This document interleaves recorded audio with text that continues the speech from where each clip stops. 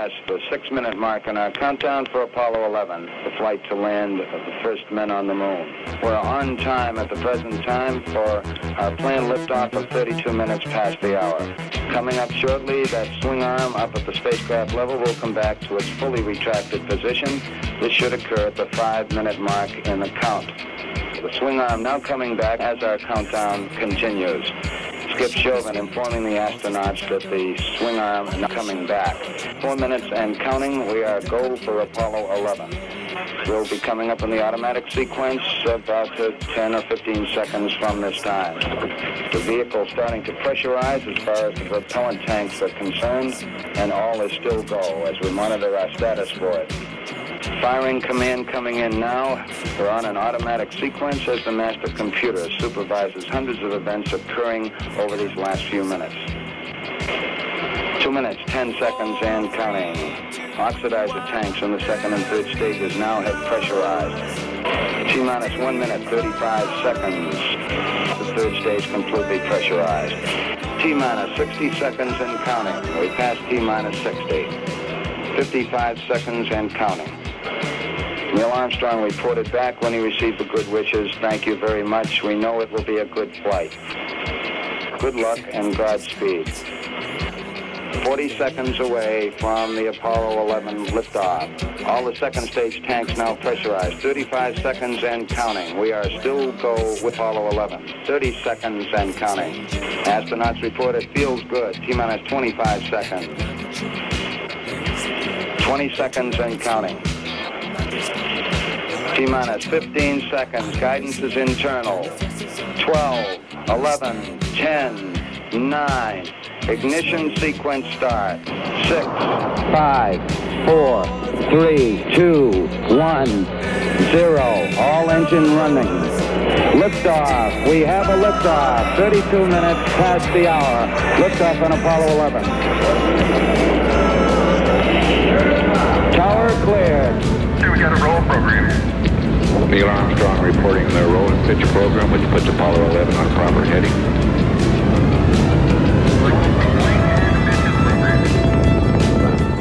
It seems to me that the flight we have seen begin today was a combining of technology and romance in a way they never have been combined before, which is to say that the engineers now are doing what poets and romantics have imagined. And perhaps there will always be a gap between what man imagines and what he is able to do, because it is easier to think about doing something than it is to do it. But so long as the gap between imagination and reality is not too big, we may even preserve some degree of sanity. The alternative is for man to feel bound and limited and held down when what he actually wants to do is move, explore, expand, grow, achieve, and fly. And so with some really splendid engineering we have seen here today, an impressive tribute, by the way, to the talent turned out by American technical schools, one generation of Americans is doing what an earlier generation dreamed about.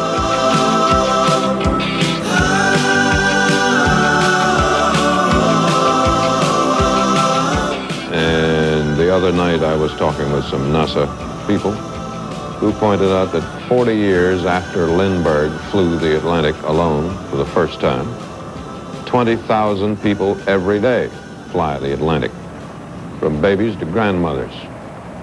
And what will grow out of this in 40 years, obviously we don't know. All right, you guys ready? Yes, sir. Let's rock. EscapingTheCave.com, also on the ChristopherMedia.net network, and at ETCPod on Twitter. Escaping the Cave, and I'm getting really sick of guys named Todd. Todzilla X-Pod. Out of Todzilla Files, welcome to another episode of Escaping the Cave, the Todzilla X-Pod on the ChristopherMedia.net network, also at EscapingTheCave.com. That's my unused website. It's pathetic. And I'm drinking orange soda. I am ready to rock tonight. Joined by Chris of ChristopherMedia.net fame. Hello, Chris. Hello, Chris. Hi, Rich. Hey, how you doing? Rich has joined us as well. It is a triumphant, not just my dulcet tones penetrating your eardrums this week.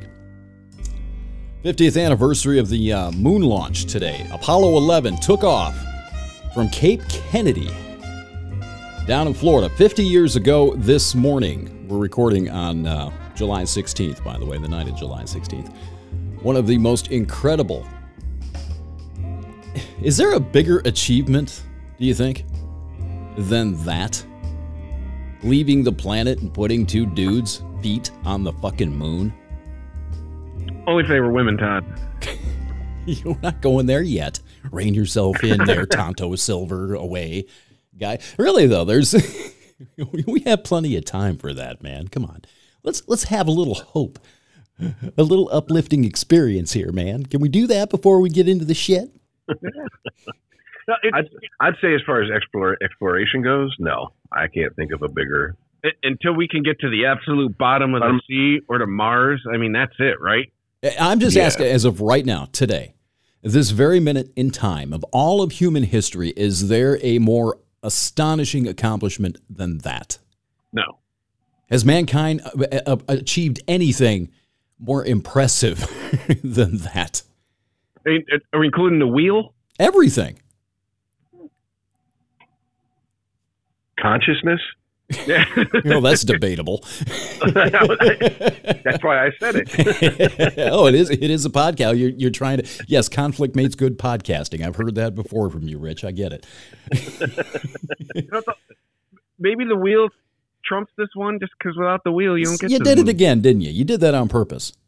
The No. wheel trumps this one. You got No! God damn it. Why can't we keep... That's a term from euchre, god damn it. 50 years ago today, though, man, half a century has passed, and we haven't even gotten to Mars. That was one thing I was thinking while you were introducing this. Like, 50 years later, we haven't gotten to Mars? Yeah. I mean, I got caught up. I was going to record a podcast this morning. I actually did record one. We have another mysterious episode floating in the ethos that's not been released yet. But I was thinking about this, and I got sucked into the coverage because there's this thing on YouTube that NBC had posted, or I don't know, maybe they ran a program a few years ago as it happened. You know, you've seen the 9/11. They run the news coverage as it occurred in real time. They have one of these for the Apollo 11 launch. And I was listening to this, and they were talking like the next NASA programs. They were talking about putting space stations up in orbit, like multiple space stations in orbit around the Earth in the 70s. Never got there. Nothing happened. We sent I think we have sent maybe, 2 or 3 more missions to the moon. I think at least one, maybe 2. I'm drawing a blank here. We went back to the moon a couple more times, and then the funding just dried the fuck up. We sent Voyager out. That's pretty astounding. I guess maybe that would be maybe in the same ballpark as Apollo 11. Is sending a probe out of the solar system. It's pretty awesome. Yeah, I was thinking that, but I was like, it's not. There's risk, but it's not risk of human life. Right. Yeah, I mean, that's why Apollo 13 was the drama movie based on reality. It was because shit goes wrong out by the moon. You're on your own. You can't call the Maytag, man. You better be able to figure it out, or else there's just going to be 3 skeletons floating around the moon for the rest of eternity. As a technological, just sort of exploratory achievement, I would put Voyager up there. Right? Leaving the solar system, just go. You're not coming back. We're going to put a little transmitter on you, and you're just going to go where you go. That's pretty awesome. Just as a technological achievement. But as a mankind sort of thing, with the human element involved that you just mentioned, nothing can approach this. I don't even think a mission to Mars can approach this. Because it was the first time doing it on the technology that they had available. Like our iPhones are more powerful than the computers on Apollo 11. I mean, they almost did this in analog, if you think of it in those terms. You know what I mean? And the balls that it took And this is the thing that always gets me, and this is the thing that I really admire about explorers. Not just these guys, but people like Magellan and all those other, like the old school explorers, except for Columbus. He can go fuck himself. Did you know Columbus got stranded on an island? Didn't know how to fish, and his whole crew almost starved because they couldn't fish. Fuck that guy. I don't care what he did to the Indians. Just fuck that guy for being an idiot. He got lost. And then, anyway, I digress. I have a real... I do have to say, if the fact that between Columbus and his crew, who are starving, if necessity being the mother of invention, didn't make them go, we don't know how to fish, but let's trial and error it so we figure it out. That's exactly right. And it wasn't like they were in Greenland. This was like a Caribbean island. And they got stranded there. Their boat broke or some shit. They couldn't fix the boat. They were stuck there. I don't remember all the details. I'd have to go look it up. But the one thing that sticks out in my head is they're on this fucking island. There are natives there that hate them, won't trade with them, won't give them anything. And they can't go to the shoreline and throw a fucking fishing line into the Caribbean Sea and bring a fish out of it. I can't get past that. Just something. Even Tom Hanks caught fish. You know what I'm saying? Yeah. And he's a fucking FedEx guy, right? He's not a world explorer. So I'm starting to think that these people that are like, yeah, Columbus just kind of like bumbled his way into history. They might be on to something here. Yeah, well, he was looking for India. He thought he was in India for one thing. Yeah, it's just that guy. He's the one guy that I can't stand. But the rest of them, going back to the original point, like the human element of this, the balls that it took not only to be a test pilot. I mean, at the very foundation of being an astronaut in the 60s, you pretty much had to be a test pilot or an engineer or something like that. And to go through all of that training. Nobody had done this before. They're figuring this out for the first time. And you're going to put your ass in those simulators, those trainers, and then ultimately you're going to put yourself on like a 60-story hydrogen bomb. That's basically what the Gemini or the Saturn rockets were. Controlled hydrogen bomb explosions to put you into orbit. The balls that it took to do that, I can't even comprehend it. Yeah, you got balls big enough to come in a dump truck at that point. And that's just... And on top of that, there had been deaths already by the time we got to the moon. We didn't do like we did with the shuttle program in 86 back then and shelved it for 4 or 5 years or whatever it was. No, they were like, yep, that sucks. Give them a military funeral. Lay them out in state, but we got shit to do. Let's go. And they adjusted the astronaut rotation for future missions. That was the big thing. 2 pilots had gotten killed. I did a little research on this last night. I got sucked into just filling in my history gaps, really, because I got really interested in it just because of the 50th anniversary. And I think it might have been 1964 or 1965. 2 astronauts who were slated to be crew members were flying to St. Louis to train in one of the Gemini simulators, I think at Lambert Field. And the guy crashed, killing 2 of them. This guy's like going to fly Apollo and he can't land at Lambert Field. Anyway, 2 of them are dead. And that's how Buzz Aldrin got bumped up and eventually found his way onto Apollo 11 because 2 of these astronauts had died in the process. Now, they didn't get killed in training or anything like that, but it just goes to kind of show you that this was really dangerous shit. I mean, you're talking about the Mercury capsule that caught fire? Like an electrical short, something like that, and the oxygen. You're inside of a goddamn microwave that catches on fire. 3 of you are gone, and they didn't stop anything. You're absolutely right about that. They just kept going. They figured, you know what? This is the price of exploration. This is the price of doing something no one else has done. There's going to be loss. And they kept moving forward with it to get to the goal. And nobody complained that I'm aware of about that anyway. I mean, they didn't like it. I don't ever remember thinking, we need to shut this down because of the human cost. Well, one of the astronauts that died in that fire was Gus Grissom, who was one of the originals, Mercury 7. Yeah. And those guys had to want it. If you've ever read or watched the movie The Right Stuff, it was basically torture people until they can see who can take it, and then whoever's left standing, boom, you're an astronaut. Yeah. I mean, they put those guys through hell. So Even I would imagine even if the families were upset, they were like, this is what he wanted. Right. I mean, it's like you don't accidentally become a Navy SEAL. You don't just stumble into a room and they go, "Oh, you're a Navy SEAL now." Oh, is that how that works? No. They can't fuck around and become a SEAL? No, it's not how that I think that's pretty much what he's saying. Yeah. Yeah. So yeah, I mean, it really is. I don't know if it speaks to we're overly cautious now, or if this was because it was a space race and it was really a competition with Russia. Yeah. And Russia had lost a few astronauts before us. They lost a lot more than we did. That we know of. I mean, just the ones we know of. God knows what happened that we never heard about, or rumors or whatever. But they never took their foot off the gas. No. So I mean, it was almost a game of chicken to the moon. Yeah. I was thinking about Gus Grissom when you were talking about him. He was one of the guys that I read about last night, and we all know how he died, right? But he was doing a training mission, I think I don't know what ocean it was in, but it was getting out of the capsule training, right? And something went wrong. A piece of equipment malfunctioned. The capsule splashed down and the hatch blew. And the capsule started filling up with water. All right. Gus Grissom's on the inside of this, in his spacesuit, mind you, while this capsule is filling with water and about to plunge to the depths of the ocean. He barely got out of that, right? And now he's flopping around in the sea in a spacesuit, which is filling with water. Now, a spacesuit, you understand, is airtight, correct?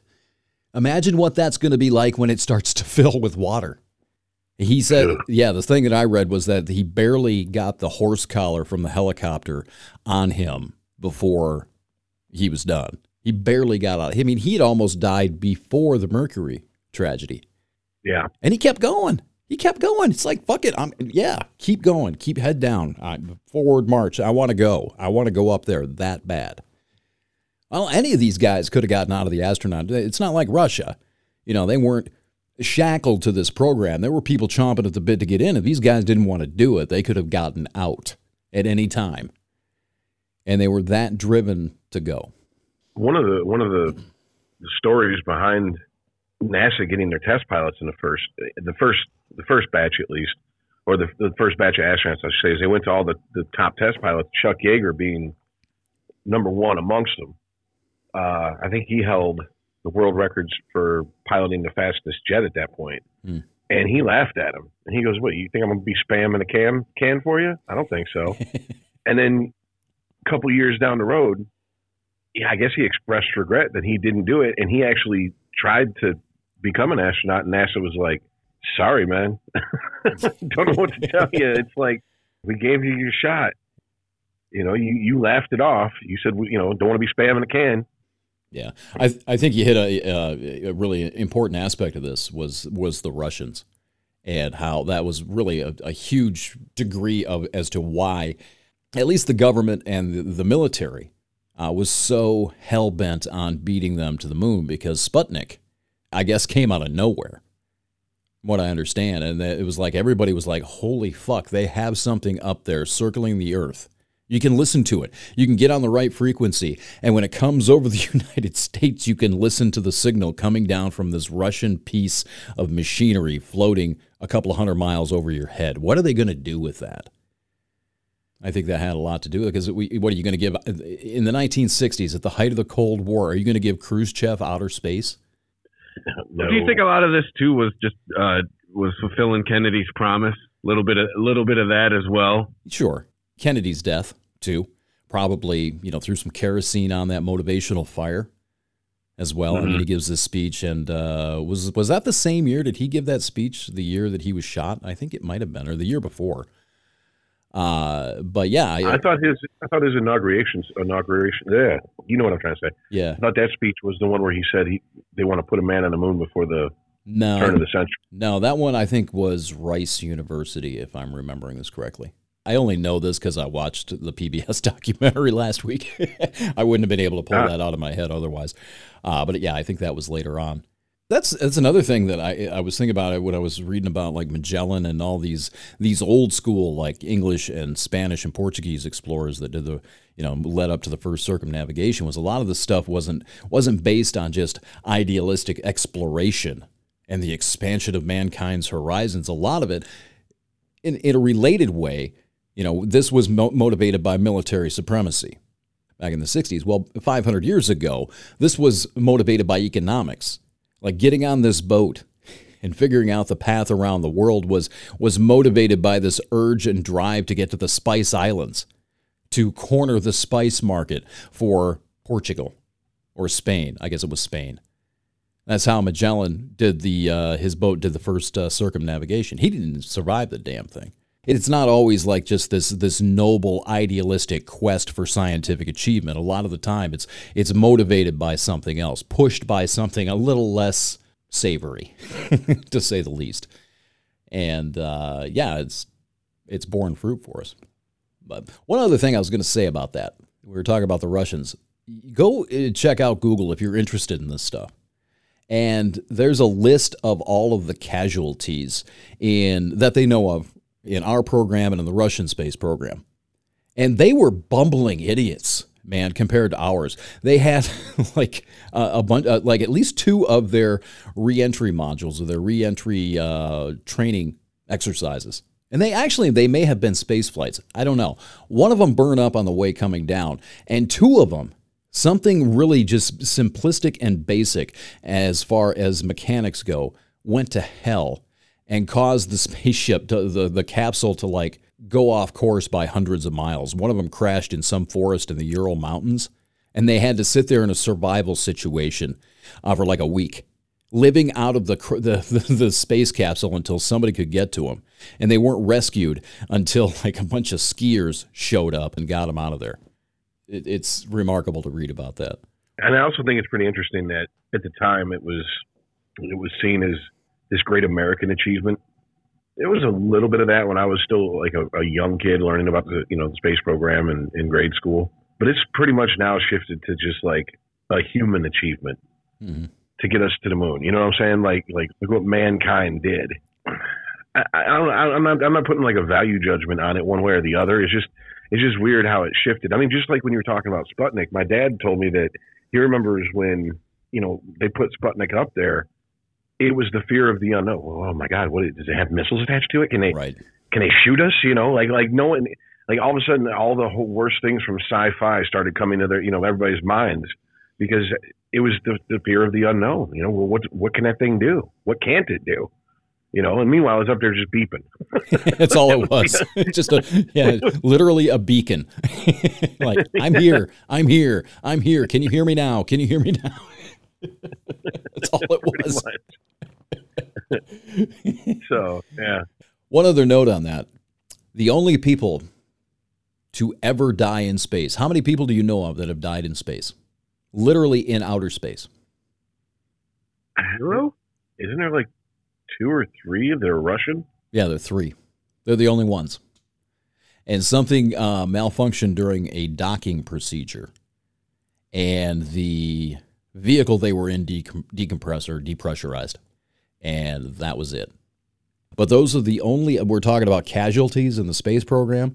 Those are the only 3 people, as of now, who have ever died in outer space. That's it. Only 3. That's incredible. Like Challenger was in the Amazon, that was on launch. What was the other one? Was that the one Columbia back in 03 or 02?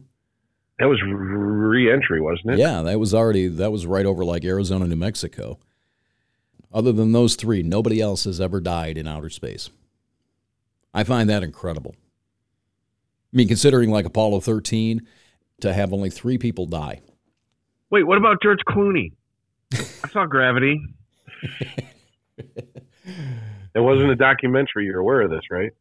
George Clooney is not an astronaut, nor does he kill stripper vampires. Yeah, we're not going to count the interstellar guys that went through the black hole either. They died in another dimension, okay? That doesn't count. It's not our space. So, anyway.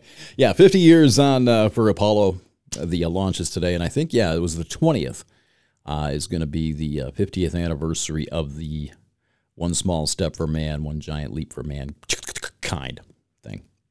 And that's coming up this Saturday. So, I think it's absolutely astounding. I think it's remarkable. And I think the bigger thing, to expand it out and maybe bring it back to where we're ultimately headed now, Chris, thanks, is that 1969, you watch the coverage of this and you watch there were 1 million people gathered down there to watch the launch. And to watch Armstrong take the first steps and then Aldrin, watching the coverage on their televisions. I wasn't there. This was before I was born. But the sense of unity, it sort of oozes off the screen when you're watching this. It's like you were saying, it's like an achievement of mankind. This is like one of us, like an extension of me is doing this for the first time. And the sense of positivity, a positive accomplishment, had to be overwhelming, at least for a couple of days in 1969. And our generation, we're all relatively, the three of us are all relatively about the same age, and every generation after that has not, we've been robbed of that. The generation before these guys at least had World War II. They had D-Day, right? Probably the generation before that, I guess, was whatever happened when World War I ended, the armistice. Where's ours? Did we have? Do we have to settle for like the 10 days after 9/11 when I would take care of yourselves? I was just gonna say, I think we got 9/11. That's it. So we took a blow to the head and licked our wounds for 10 days, as opposed to putting a man on the moon. I mean, I just, where is it? Is there anything other than that? We're the generation that legalized weed. Yeah. Endless internet porn. We have that, and we have Facebook and Twitter. Aw. It's a question that was brought up in Fight Club, the book and the movie. Yes. The older I get, the more I kind of feel that we're the middle children of history is absolutely correct. Because if you look at millennials direct most of their hate and discontent towards the baby boomers. Yeah. And the baby boomers direct most of their hate and discontent towards millennials. Yeah. Meanwhile, we're in the middle going, hey, what about us? Hate us. Hate us, goddammit. No. We're just like, we hate you both. Yeah. Or better yet, we would hate you both, but we're the slacker generation. We just don't care. Yeah. We're indifferent towards you both.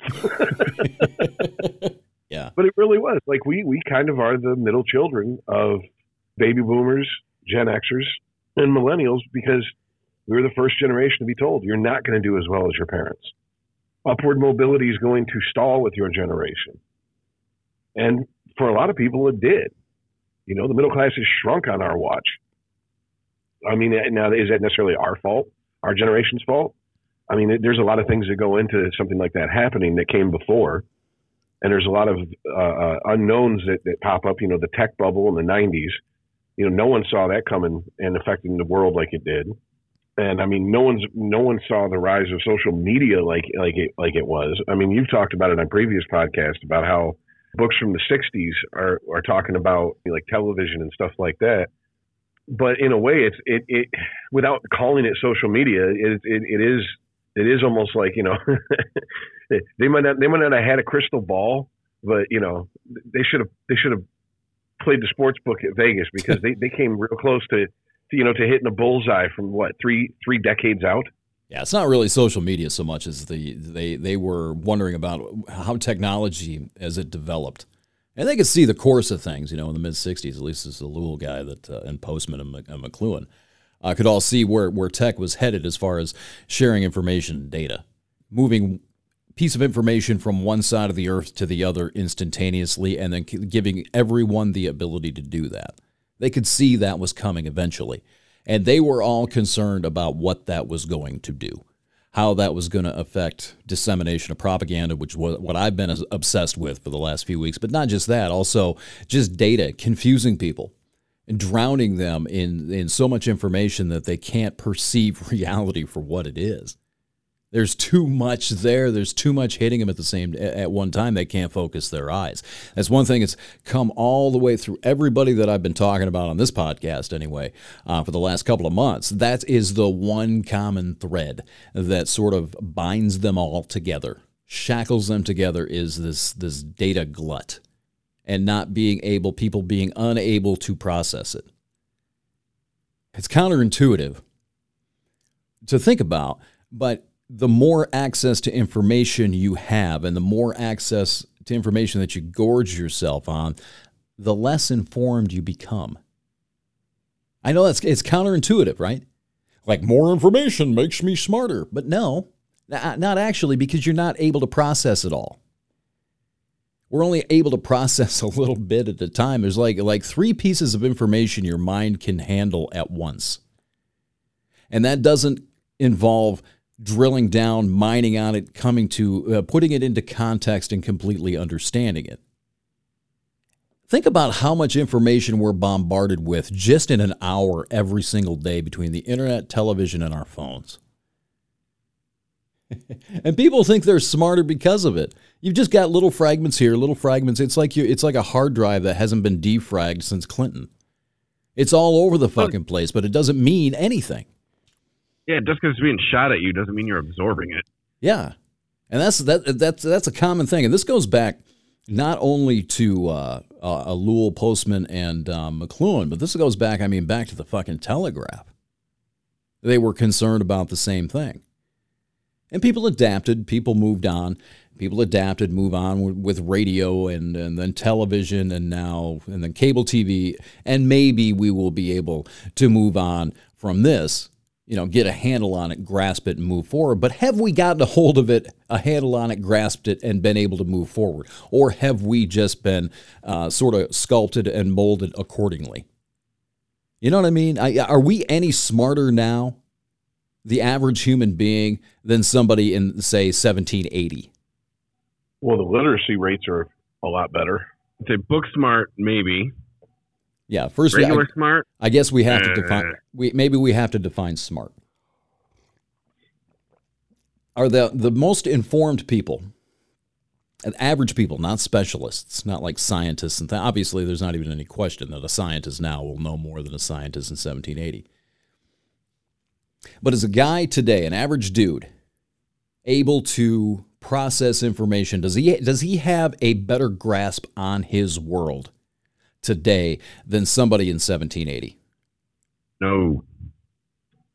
I would say in 1780, people probably took the world as it was, and I think today a lot of people choose to see the world as they want it to be, or they wish it was, and you know what I'm saying? Like they don't look at the world and go, "This is the way the world is. Let's act accordingly." No, I wish it was this way, or I think it's this way, or I feel it's this way, so it's this way. Mm-hmm. And we can do that because it's not just intelligence. We're coddled compared to people in 1780. Yeah, I mean, we are soft as baby poop. I think 1780s guy was a lot more aware of his surroundings because he had to be. You still had to do things like hunt, watch for invaders, protect your family, make sure they slept through the night, like shit like that. Don't get eaten by a bear. You had to be much more conscious of what was going on around. Now, so many people are just in their little bubbles, staring at their screen. Not even, again, I use this example all the time. Just watching people at the airport, self-awareness got to be at an all-time low, at least as far as awareness of what's going on around you. Oh, that's one of the things that, coming from a family like I did, that most of the men served in the military. Some were career guys, some did, their stint and got out. The one thing they always taught me is be aware of your surroundings constantly. Walk into a room with soft eyes, observe everything, admire nothing, that type of attitude. And that really is a lost art on a lot of people. I mean, I know people that'll walk into a room and walk right past something, and I'll go, "Didn't you see that?" And they're like, "Huh? What? No. Oh, when did that get there?" I'm like, that's just basic. You what are you doing? Get your head up out your phone for a second and take a look around. Assess your situation. Where's your situational awareness here? You know, and that's very lost, and it's something that also we like to blow ourselves for thinking, well, we're so smart, we're so evolved, but we're so coddled that we've come up with bullshit terms and situations like microaggressions. Can you imagine going back to 1780 and telling Jebediah Jones about microaggressions? And he'd be like, and that bear behind you's a macroaggression. I don't even This pitchfork up your ass is a macroaggression. I don't even think it would make it to the bear. Seriously, even go back 50 years. Can you imagine using the word microaggression in 1961? Yeah, after Pearl Harbor. Yeah. Imagine telling Don Draper about him that some of his acts while he's having that third martini at lunch are microaggressive.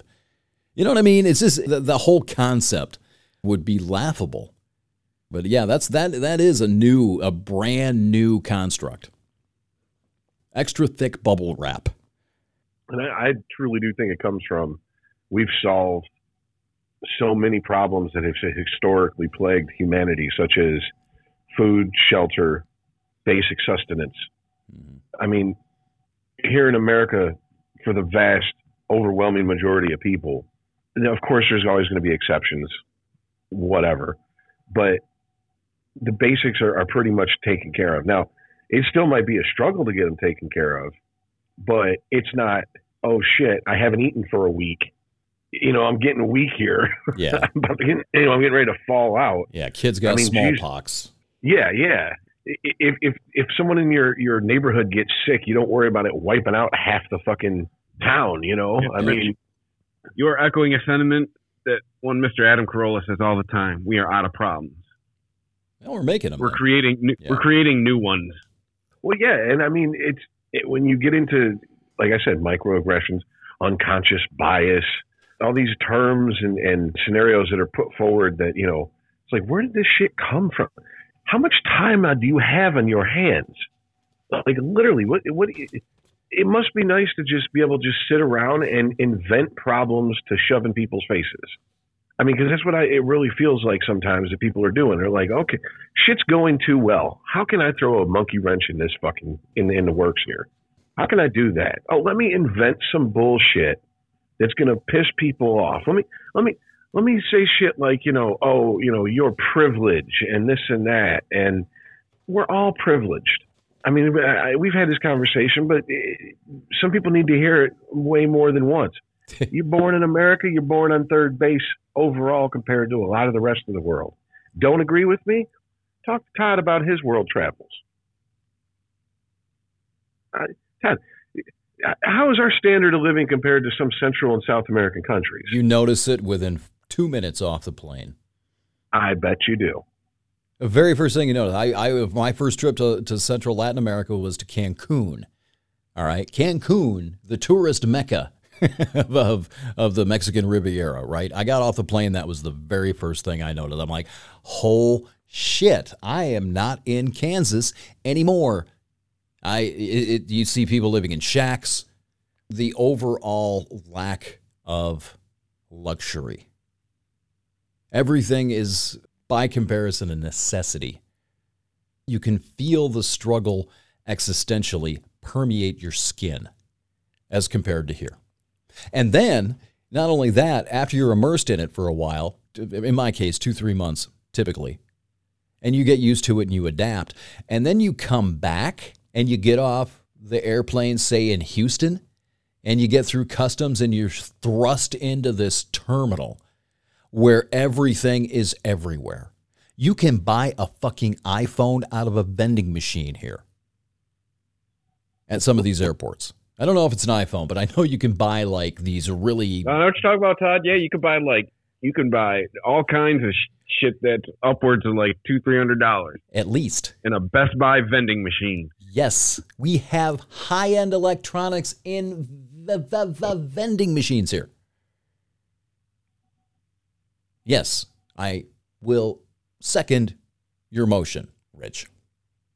And you appreciate it after a while.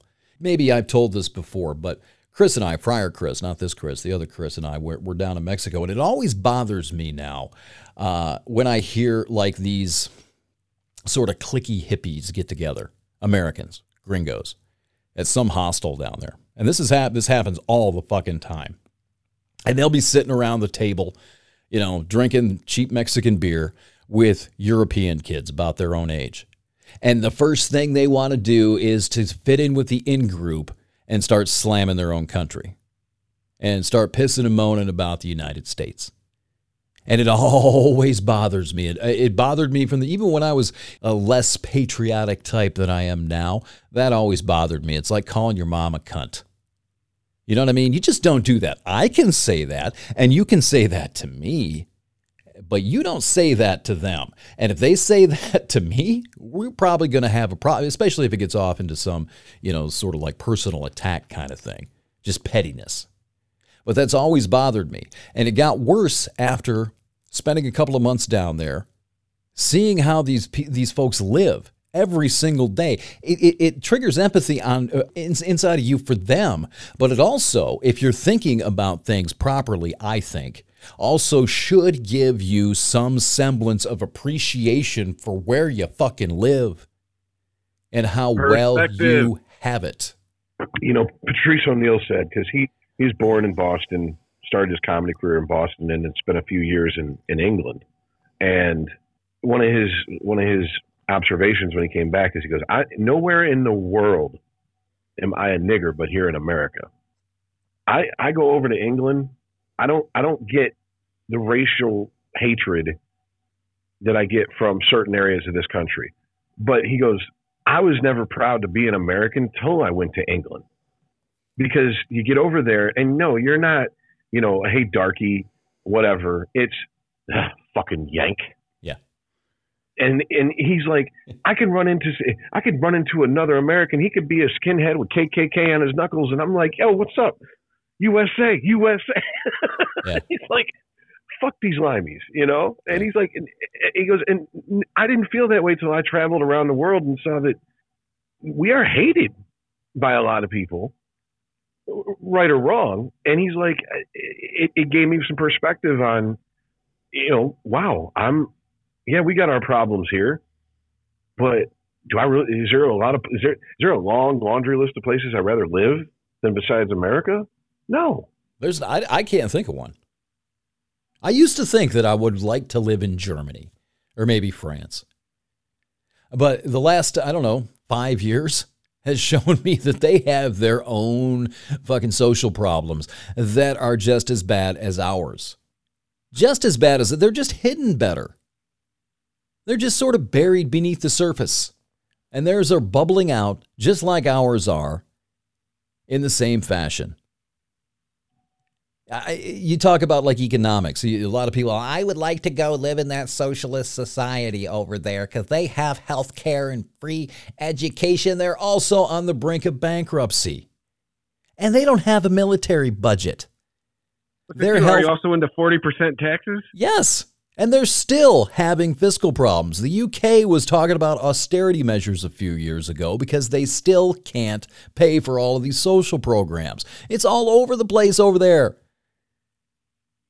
And they don't have a military budget. They're still failing economically. Some are doing better than others, but in general, there's a lot of fiscal problems on that continent. And we're subsidizing it with our military. Because of our military, they don't need one, or one to speak of. Can you imagine if they had to actually finally start building their own defenses to protect themselves from the evil beast to the east? Then what's their fiscal situation going to be with all of these social programs? It would collapse under its own weight if they had to protect themselves from Putin. How does that going to... So no, back to the original. I would not... It would be great maybe 10 years ago, maybe 15 years ago to live over there. But looking forward, you think I'm going to pick up and move from here to go over there? They got their own trials of Job coming. We're doing okay. At least here I'm well, whether or not I'm responsible is a debate to be had later, but at least I'm capable of being responsible for my own situation. Well, and it's a different type of hatred you run into, or I don't know if hatred is the right word. It is. I have a friend. She's been to France many times.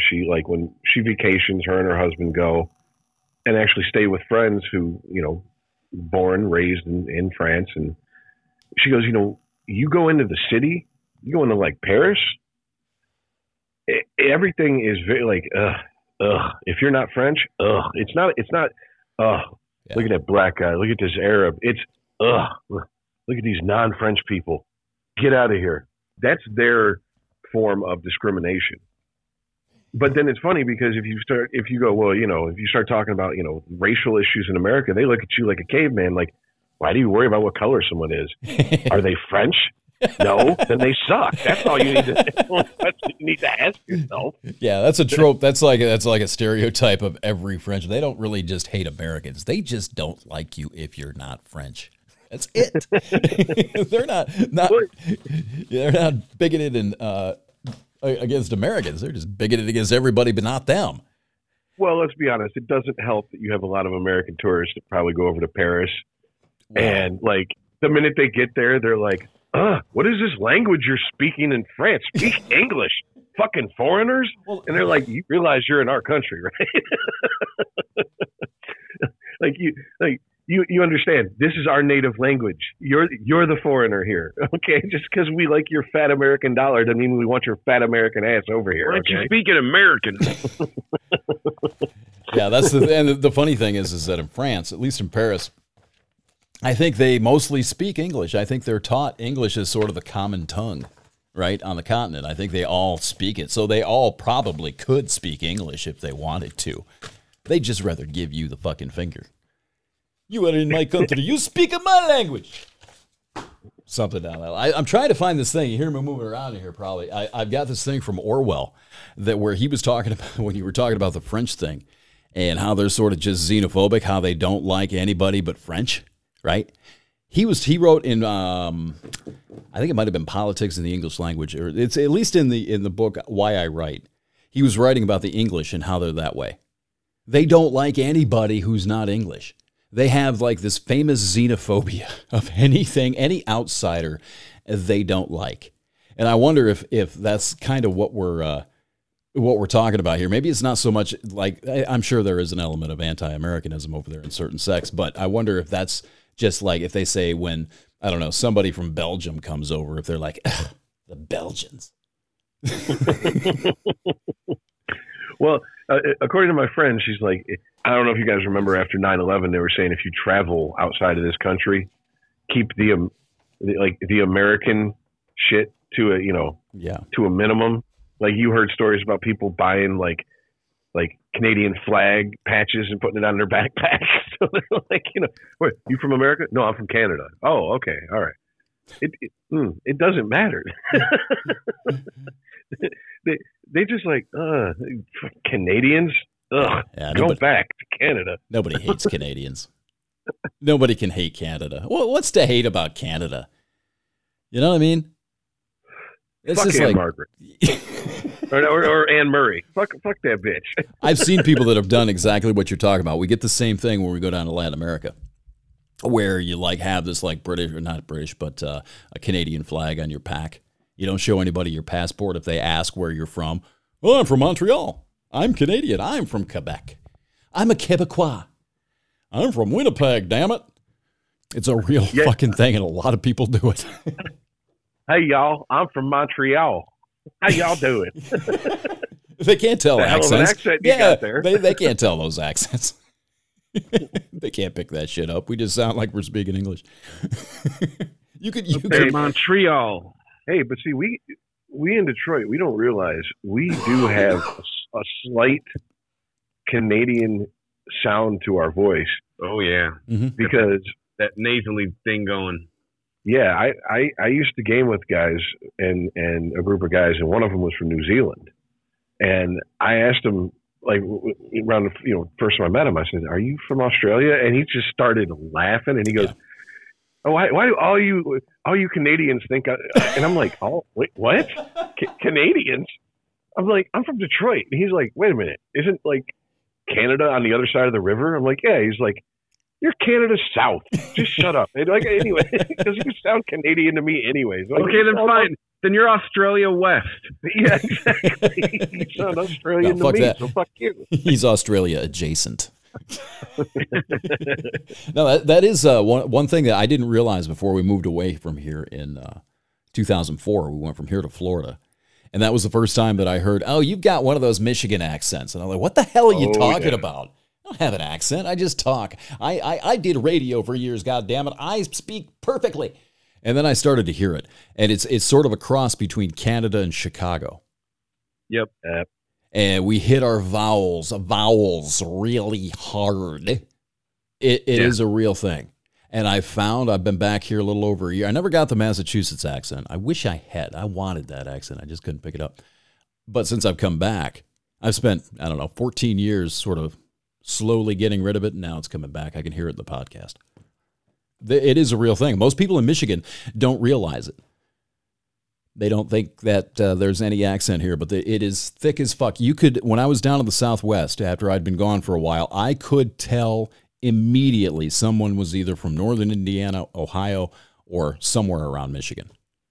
It's almost as distinct as like the Fargo accent. Almost, not quite that distinct, but it's there. Yeah. So you travel around a lot. Have you picked up on that? Can you hear it when you come back? Oh, absolutely. I can hear it myself. I can hear it my friends. I hear my family. Yeah. It's not a happy moment when you figure that out. Yeah, no. I was 10 when I moved to Florida for the first time, and I found out the first day of school because every fucking kid was like, why the fuck you talk like that? Why you talk like that? And I'm like, talk like what? I sound normal, and these weren't like swamp dwelling Floridians. So it's not like these were people with deep, thick accents themselves. But then, I went home and was like, I'm getting ripped on for my accent. And my dad's like, yeah, you do sound like a Yankee. I'm like, a Yankee? What are you, a Viking? Civil War's been over for like 150 years. What's wrong with these people? And he's like, welcome to the South, son.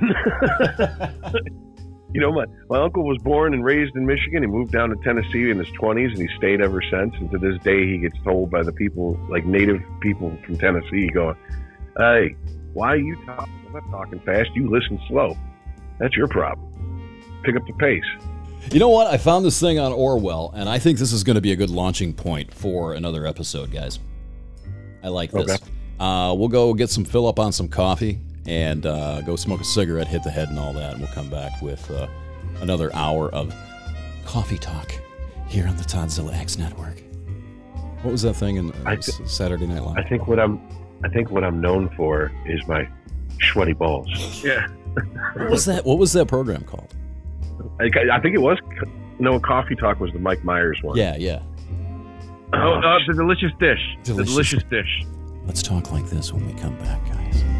EscapingTheCave.com, also on the ChristopherMedia.net network, and at ETCPod on Twitter.